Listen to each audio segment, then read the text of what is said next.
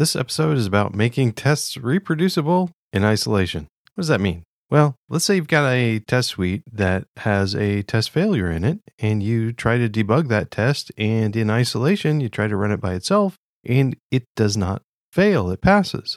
Is that a good thing? Well, of course it's a good thing. Your test passed. But then you throw it back in the suite and run the whole thing, and that same test fails. What's going on is you've got a dependency between different tests, and something is happening in the suite, maybe in a previous test or maybe in a fixture, that is not the same during the suite as it is during the test in isolation. There's a few plugins that can help you get your house in order so that doesn't happen, and we're going to talk about that in this episode.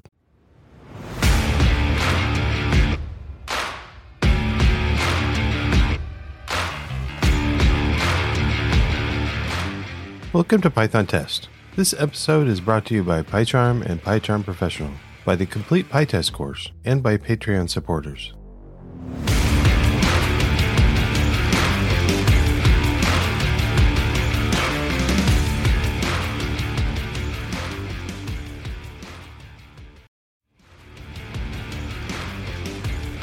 In my new course, the Complete PyTest course, I use PyCharm to demonstrate all of the code examples.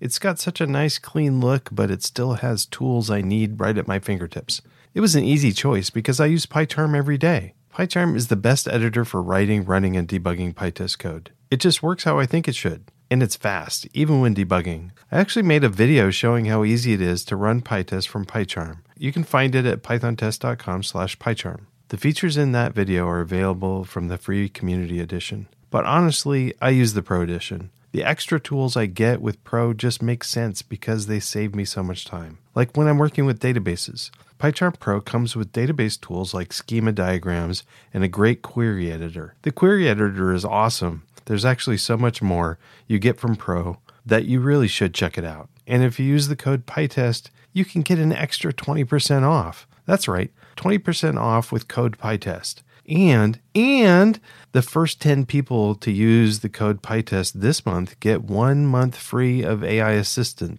That's right, PyCharm Professional can use the new JetBrains AI Assistant. You hit a couple keystrokes and a prompt window appears right in your editor. No more copying your code to a different window to ask an AI for help. Do it right in your editor. So cool. Head to pythontest.com/PyCharm for the video, or just use the code PyTest for 20% off for everyone and AI Assistant for the first 10 people. Thanks, PyCharm. A test suite is a bunch of tests that get run together. And we'd like to be able to run our test suite like in CI or through talks or something, and have that be the same as running each individual test by itself. However, there are things that get in the way to make that not quite work. We start out by writing a single test and debugging it and getting it ready, and then committing it, adding it to the suite. And then we just add more tests. We keep doing that, developing tests, usually one by one, and then adding them into the suite. Sometimes they're a bunch at a time, like with parameterized tests. However, usually they work before you commit them. What happens when there are also test fixtures, set up and tear down code that happens before and after tests, or before and after a group of tests, like around a module of tests, or maybe out of a package, an entire directory, or maybe the entire session has set up and tear down around it. That is one of the things that makes things run a little different when you're running a test in isolation than when you're running the entire suite. So how do we get around that? Well, one of the ways to get around it is to just don't do any of those large level fixtures.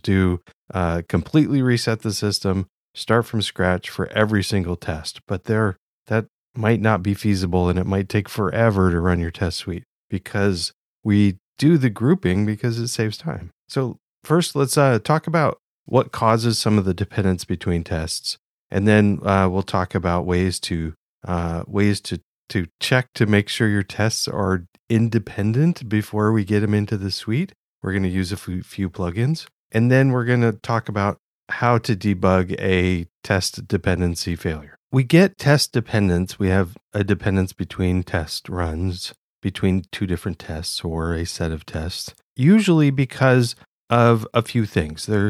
normally I'm looking at system state. So the system under test, the code under test has some state involved with it. And a previous test left that system in a state that's different than the initial setup. And that affects a following test and causes a failure. Or the test that is failing is assuming a state that is more specific than it should. It should possibly assume a broader set of circumstances. Maybe there's not enough test cases checked in the default case. So that's possibly the system state, that either a previous test is leaving the system in a state that is different than what the test expects. Another thing could be actually data within the test suite itself. There are ways they're not necessarily good things, but there are ways to pass state between tests, and perhaps something isn't getting set up correctly if you run it in isolation, or it gets mucked up if you run some other tests beforehand. I normally don't have a lot of tests that have data that gets passed between tests, except for things like what temporary directory am I in or what my connections are.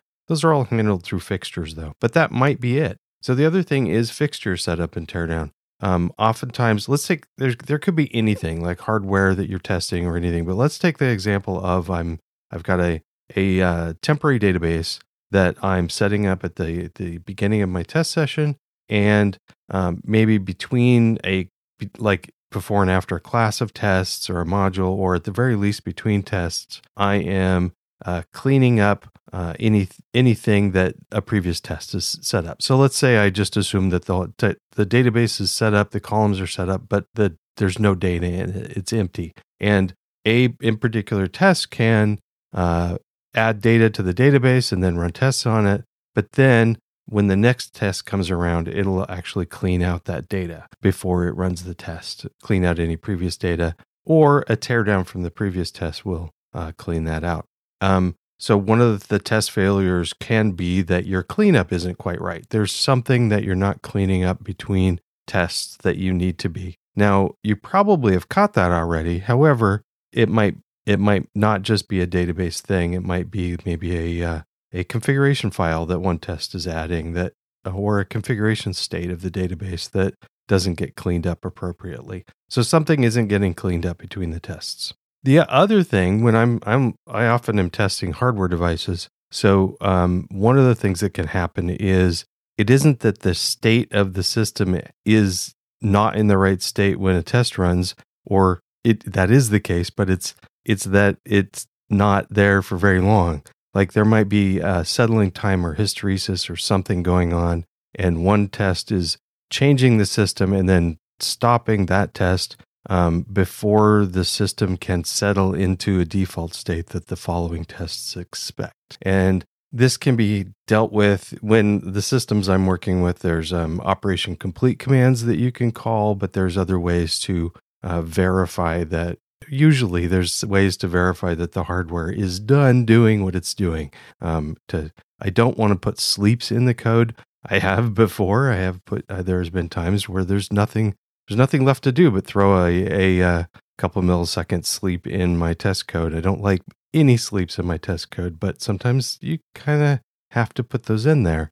But try not to. Okay, so those are the causes of dependence between tests. But how do we see if there are anything in there? Is any dependencies between our tests? We can easily check this by we could brute force go through and run every test individually and in the suite and make sure that both those work, but it won't catch like timing errors and things like that. So the other thing to do is to change the order of the testing. And one of the plugins, I'm going to use a few plugins. One of the plugins I love is called PyTest Randomly. So that is a plugin maintained by Adam, and he goes by Adam Change on GitHub. But it will randomize your tests and shuffle them up. So all you have to do is pip install PyTest-randomly.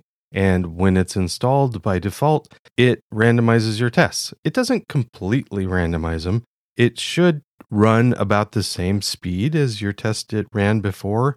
And it does this by randomizing randomizes the modules first, and then the functions within those modules, and that hopefully will be such that your fixtures still run the same way. And we'll talk about the problem with complete randomization a little later with a different plugin. So that's PyTest randomly. You install it, and it just randomizes everything.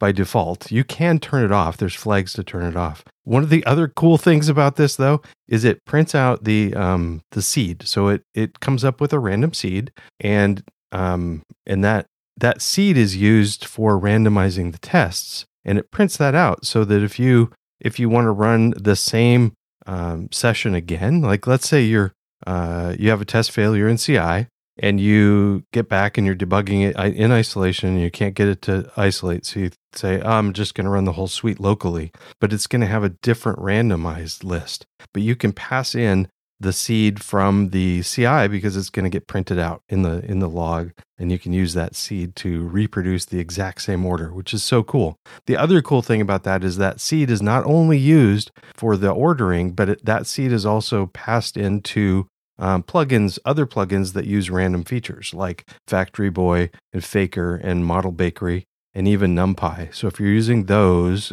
random functions from those for different tests, possibly, or your own code, those random seeds will get set by PyTest randomly. Very cool. Another related plugin like that is maybe you don't really want to just shuffle everything, but a simple way to do this is another plugin by the same maintainer called PyTest Reverse. And that just takes your list of tests that are going to get run. And normally it runs your directories by alphabetical order. And then within each directory, the test files in alphabetical order. And then within each file, just from top to bottom. That's what PyTest default is. And the PyTest Reverse just reverses that. Take that whole list and then just runs it in reverse order.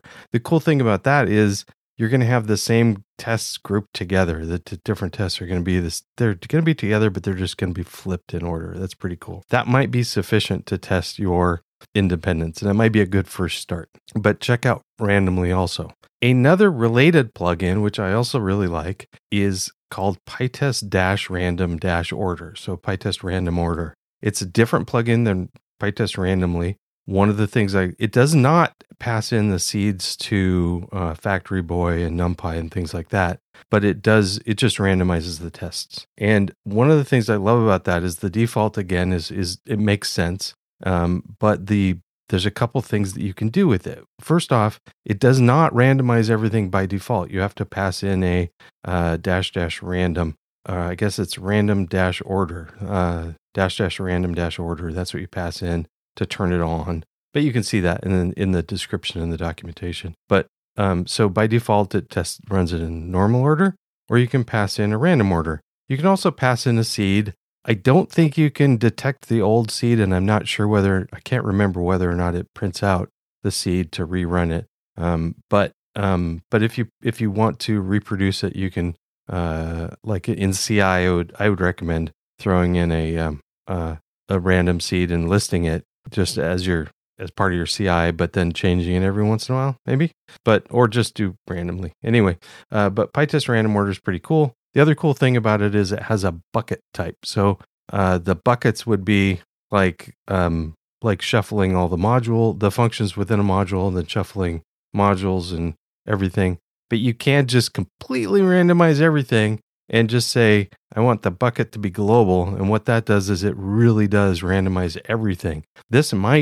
The warning though here is that might make things run slower because PyTest will detect that fixtures between your fixtures might run more times. Like let's say you've got a function scope or let's say a module scope fixture. The setup is run at the beginning of the module, and then it runs a function. And then since it's going to hop to maybe another module before it finishes that module, it'll run the teardown, go to the other module, and then when it comes back to do another test function within that file, it's got to do the setup again. Anyway, so if you've got a lot of work within your setup and teardown, you might not want to do big buckets, but it might be fun to just try to see if you can that will be completely isolating things pretty good. So what does this do?